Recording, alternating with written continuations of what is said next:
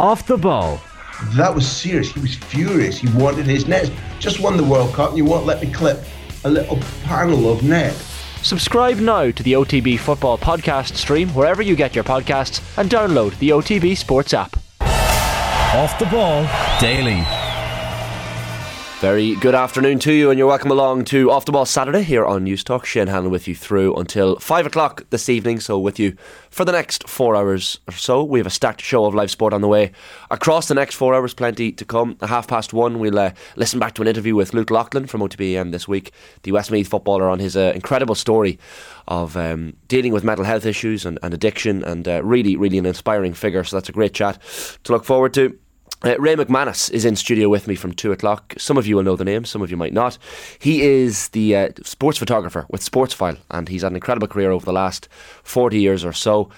Really incredible photographs. He's going to bring a few with us into studio to us as well, and kind of talk us through the snapshots of those moments and how he gets them, and the stories behind some of the photographs. Some great photographs of Jack Charlton getting off the plane in '86 to take over the Republic of Ireland job, and plenty more as well. So really looking forward to that chat with Ray McManus. OTB Football Saturday will be from 3 o'clock to 5 o'clock as per usual. Dan McDonnell will join me live in studio. We'll have David Connolly, the former Republic of Ireland striker, on the line, and the Dundalk club captain Brian Gartland will also join us in studio as well. We'll of course take a look ahead to tomorrow's FAI Cup final from 3 o'clock. That is Shelbourne against Derry City, so we'll preview all of that action, and we'll talk of course today's Premier League as well. For a fairly busy day of games as well. We've got loads of 3 o'clock games. At 5:30 it's Newcastle against Chelsea, which should be a reasonable fixture, and then Wolves and Arsenal at 7:45, so it's one of those Saturdays where we have a late game as well. And there is already a goal in the early game in the Premier League, and it's a surprise one. 33 minutes on the clock at the Etihad Stadium. It's Manchester City 0, Brentford 1. So Brentford taking the lead on 16 minutes through Ivan Toney at the Etihad. So as things stand, that would be an incredible result if Brentford could hold on. That would, if it was to remain like that, leave City 2 points behind leaders Arsenal, with Arsenal yet to play this weekend. Of course, they're in action, as I said, at 7:45 away to Wolves. Plenty of action, as I said. You can get in touch across the day as well on text to 53106 if you have any questions, comments, thoughts, or even just to say hello. You can tweet us at Off The Ball, or myself at ShaneHannon01, and you can also listen in and get all our content, interviews, videos, podcasts, breaking news, and plenty more on the OTB Sports app, which you can download for free in the App Store or indeed the Play Store. I should say a big thank you to all of you listening as well this week, because we got the JNLR listenership figures in this week, and it was a big boost for us all here on Off The Ball weekend. OTB Saturday, we now have 143,000 listeners. That's up 19,000 on 3 months ago. So thank you to everyone who's listened across the last 3 months, and listening today as well. OTB Sunday as well, up to 153,000 listeners. That's 22,000 up since 3 months ago. So thank you to everyone who tunes in week on week. And a big congratulations, I should say as well, to the Koi Gig Pod here on Off The Ball, who picked up Best Podcast Award last night at the Digital Media Awards. So congrats to Kathleen McNamee, Catherine Murphy, Emma Carroll, Alana Conan. Shout out as well to Karen Duggan and Emma Byrne for their regular contributions. So really excellent night for them. I'm sure there's a few sore heads after celebrating, but really excellent achievement for them. Action ongoing, just underway, 4.5 minutes at the Aviva Stadium. It's Ireland 0, Fiji 7, and we could be able to cross over live now possibly to Andy Dunne, who's over there. Andy, it's not been the best of starts for Ireland at the Aviva Stadium. Not at all, Shane. If we needed any early wake-up call, we certainly got it fast, and Fiji scored a try up the left flank. Really nice wide, crisp passing, finished by Calaveti Ravuvu, their number 12, under the post, dotted over the conversion 7-0, and Robbie Henshaw has gone off injured. So in the first 5 minutes we've lost a key player and we're 7-0 down. That's an absolute blow. Decent atmosphere there, Andy, this afternoon? Yeah, decent atmosphere. Looks approximately 3/4 full, but there is a good buzz around. Lots of families, lots of young kids here. Did a little 6-year-old boy bring on the ball, got the biggest cheer of the day so far. So nice atmosphere, yeah. Brilliant. We'll cross back over to Andy across the afternoon. Thanks for now. Ireland 0, Fiji 7, as Andy said. Gary Ringrose replacing the injured Robbie Henshaw in that early stages. Tadhg Furlong, of course, captaining Ireland this afternoon.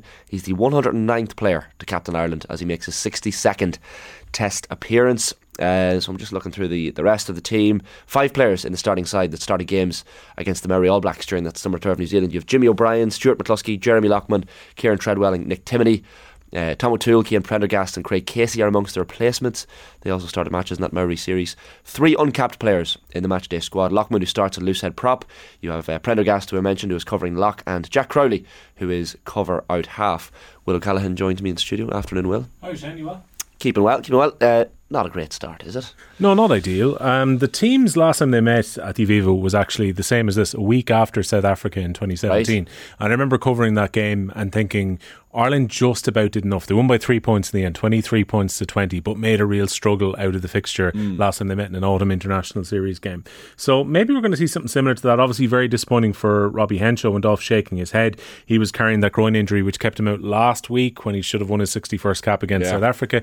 You would wonder if he's going to be a doubt now for the game against Australia. So maybe this series will be really made for Stuart McCloskey with the amount of game time, albeit, as you said, Gary Ringrose has been able to come in and replace his Leinster teammate there. Ireland have got some very decent field position at the moment. They tried to kick the ball forward when they had advantage to Mac Hansen, who was waiting on the wing, but the kick has just gone a little bit too far for him. It was actually, of all people, Peter O'Mahony who plays the kick through, but they knew that they had the advantage, so they're going to go back now for the penalty. And I would be surprised if Ireland don't kick this ball into the corner and then have another chance, because they had a couple of mauls there a few moments ago. We're making up some decent ground, so they're in good territory at the moment. That looks like Joey Carberry is going to kick this into the corner.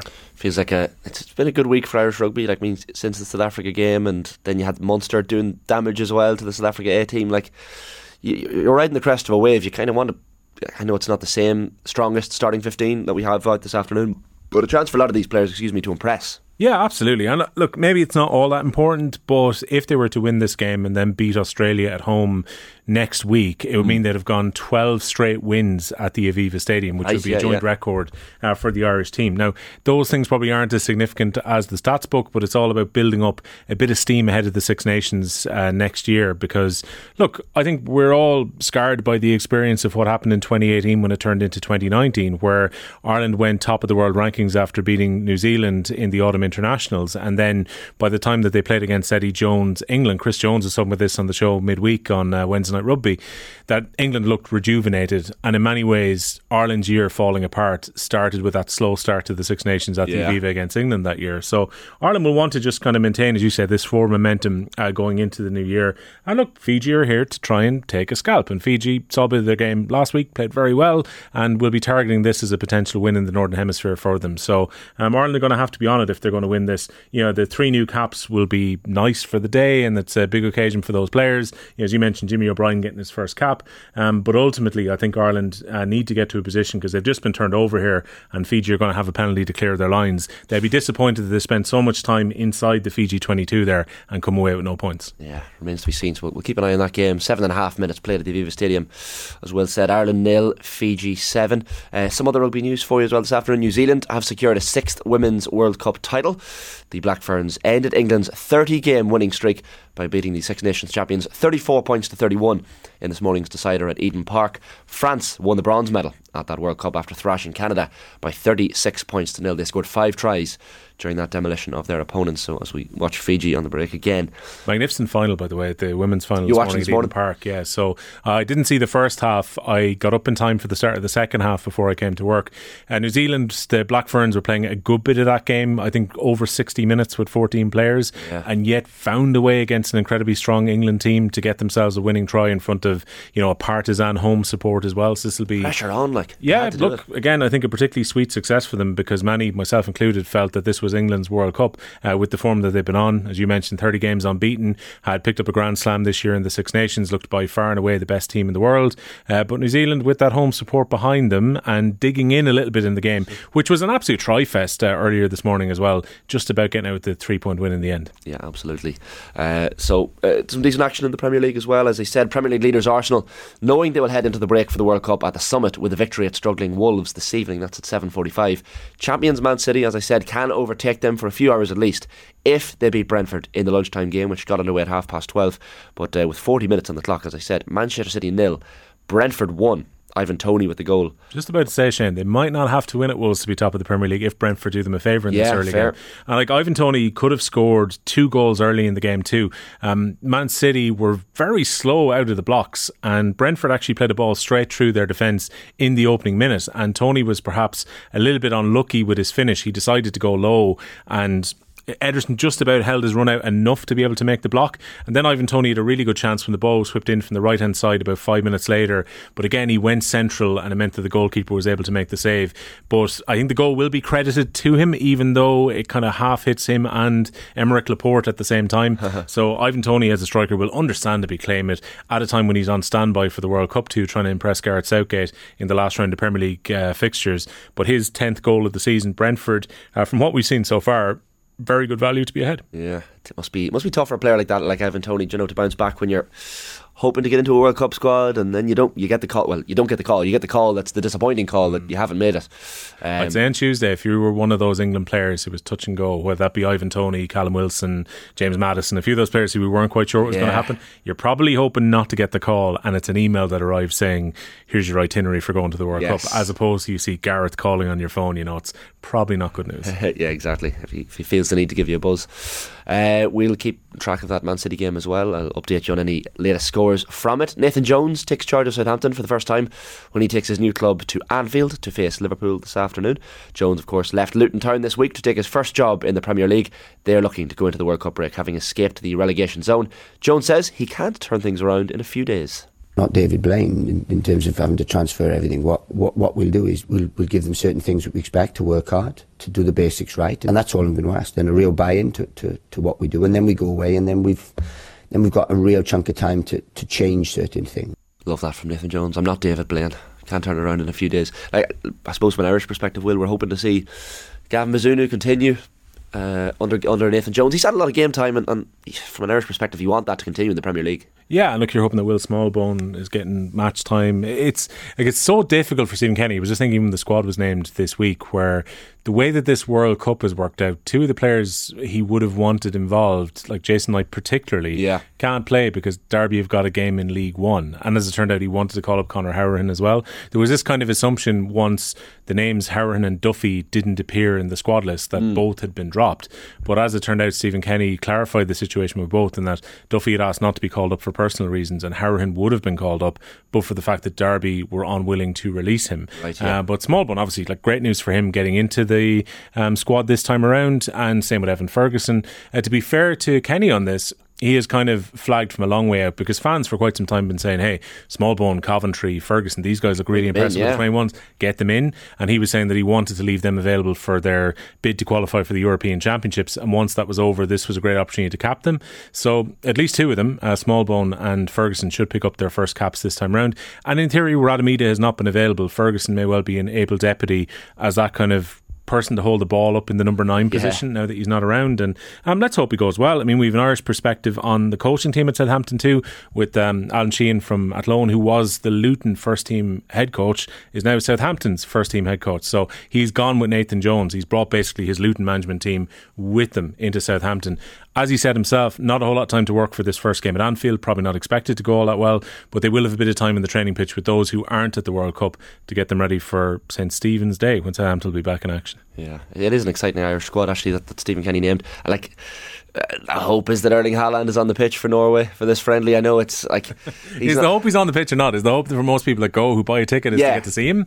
Or from an Irish perspective, wouldn't it be great if he was on the bench and came on for just a little bit of the game? And don't risk your Achilles, Erling. You don't have to play for that long. I know. I think, look, as a fan, you want to go and see some of the best players in the world, and this is an opportunity to see, I think with him, particularly himself and Martin Odegaard, it's a chance to see 2 really top level talents playing for Norway during the game. Exciting time for them with some of the young players they have coming through, but obviously we hope that Erling Haaland, like some players have come to the Aviva before, like Cristiano Ronaldo's had quiet nights at the Aviva. Leo Messi was very quiet the night that the Aviva opened up. I wouldn't begrudge a night where Erling Haaland doesn't do a whole lot. He's a bucket list player. Like if you've bought a ticket, you've a lot of people will have bought a ticket. Now look, a lot of people would have bought a ticket because they go to every Republic of Ireland match, but I mean, you want to see Erling Haaland. It's the same, like I haven't seen Messi play, I've seen Ronaldo play plenty, but Messi's one of those players before Kevin he retires. Kilban will tell you all about watching Leo Messi play, because Kevin Kilban ended up marking him for some of that game because Messi drifted over onto Kilban's side, and it was one of those days where Messi just didn't look interested on the night that Argentina came to the Aviva. I guess, look, it's difficult, I would say, motivation-wise, for a lot of the teams who are going into friendlies that aren't going to the World Cup during this window, like Ireland included. Yes. It's obviously a massive opportunity for those young players that we just mentioned coming in, and I'm sure from Stephen Kenny's perspective, it's one of those rare chances to maybe fine-tune things before the European qualifiers in March. But at the same time, if you're a Norway player, Republic of Ireland player, you're really hoping that you're going to the World Cup as opposed to playing a friendly against another team who haven't qualified. Just looking there, Ireland have crossed for an equalising try. I think it was Nick Timoney, the Ulster man. And who's been very impressive this season too. Yeah, Nick Timoney's coming up. It's always a good sign when the camera shoots to somebody, it always gives away who actually got over. So Nick Timoney with a good break off the back of a maul here, and he takes on a couple of Fijian defenders. Looked like he wasn't quite going to get to the line, so they were having a quick look at the grounding, but it seems that he had just the upper body strength to be able to get himself over just inside the post. This is going to be a very, very easy conversion as well, and it should be all square between Ireland and Fiji. Yeah, that'll be 15 minutes on the conversion does indeed go over the bar. So Ireland 7, Fiji 7, 15 minutes on the clock. Joey Carberry does the dutiful from the tee. So we will cross back to Andy Dunne before the end of the news round, just to update you on a few other bits happening across the sporting world. Sunderland up to 12th in the championship standings after holding on to win 2-1 at Birmingham City last night, who missed the chance to move into the playoff places. Amad Diallo, the young man who's on loan from Manchester United, with a stunning goal for Sunderland in that match last night. With leaders Burnley not playing until tomorrow, Sheffield United have the chance to go top with victory at Cardiff this afternoon. QPR go for their first win in 5 when they visit Coventry. Bottom side Huddersfield host Swansea, and Stoke go to West Brom. Promotion hopefuls Watford are at Bristol City, while Norwich welcome Middlesbrough to Carrow Road. Managerless sides Wigan and Luton are home to Blackpool and Rotherham respectively. Hull play Reading and Millwall travel to Preston. We're into stoppage time in the first half at the Etihad Stadium. Manchester City have just equalised at home to Brentford. Phil Foden with the goal on 47 minutes, so just 2 minutes in the first half stoppage time. So Man City 1, Brentford 1 is the half-time score there. Scottish Premiership champions Celtic will hope to go into the break for the World Cup with at least a 7-point lead at the top of the table.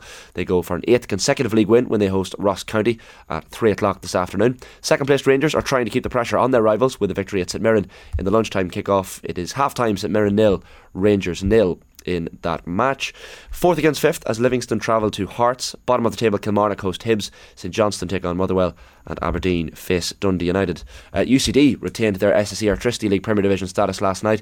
Tom Lanigan's first half strike helping the students to beat Waterford 1-0 in the promotion relegation playoff at Richmond Park. Junior Quatima had the chance to send the game to extra time, but he missed a penalty in the 94th minute. It's a funny one, Will, isn't it? Like, it's very tough for the teams from the first division, and I think the Waterford manager said this during the week, Danny Searle, like, they have to play 3 or 4 games to get promoted, whereas the Premier Division team just has to win once and can to stay focus on a single fixture at a neutral ground and all this stuff. The system makes it as difficult as possible for 2 teams to be promoted from the first division up to the Premier. It puts so many obstacles in the way of the team who comes through the playoffs. Now, the reverse of that argument, because sometimes the team from the Premier Division will lose, and Waterford found themselves in that position when they went down and when they lost against Finn Harps a few years ago, is that you can argue that you've put a few games behind you, and that, you know, generally you're going to be very match sharp when you come into that 1-game playoff. But in this case, obviously, it caught up with Waterford. Waterford got a horrible record in the promotion relegation playoff from both sides of it, and I was sure last night they were going to send it to extra time. It's going to be intriguing. We had Steve McGuinness on the show from the PFAI during the week about the minimum contracts for next season. I don't think that's going to be the case with UCD paying minimum fees to players for next season, so that might be an interesting stick in the mud. The other thing, just looking at the replay of the goal there, Tyke Byrne, we talk about him being all action of the try, I should say, about him being all action. He effectively was in at scrum half to pass that ball off to Nick Timoney, and then a few moments later after the kick-off, Byrne found himself again into the scrum half position and played a very tidy pass. So Ireland have found themselves into very good field position here. They've got an attacking line out about 7 or 8 metres out from the Fijian try line. So again, I think they'll be hoping to bash another one over here before half time. Absolutely. So let's hope they can keep pushing with 18 minutes on the clock at the Aviva Stadium. I should mention the Gaelic Games. Last year's All-Ireland Club Intermediate Hurling champions Naas are taking the step up to the Leinster Senior Championship this lunchtime. The Kildare Kingpins welcoming first-time Offaly champions Shinrone to Newbridge for a quarter-final that gets underway shortly at 1:30. At the same time, in the Connacht Football Championship, Leitrim champions St Mary's are away to London's St Kiernan's.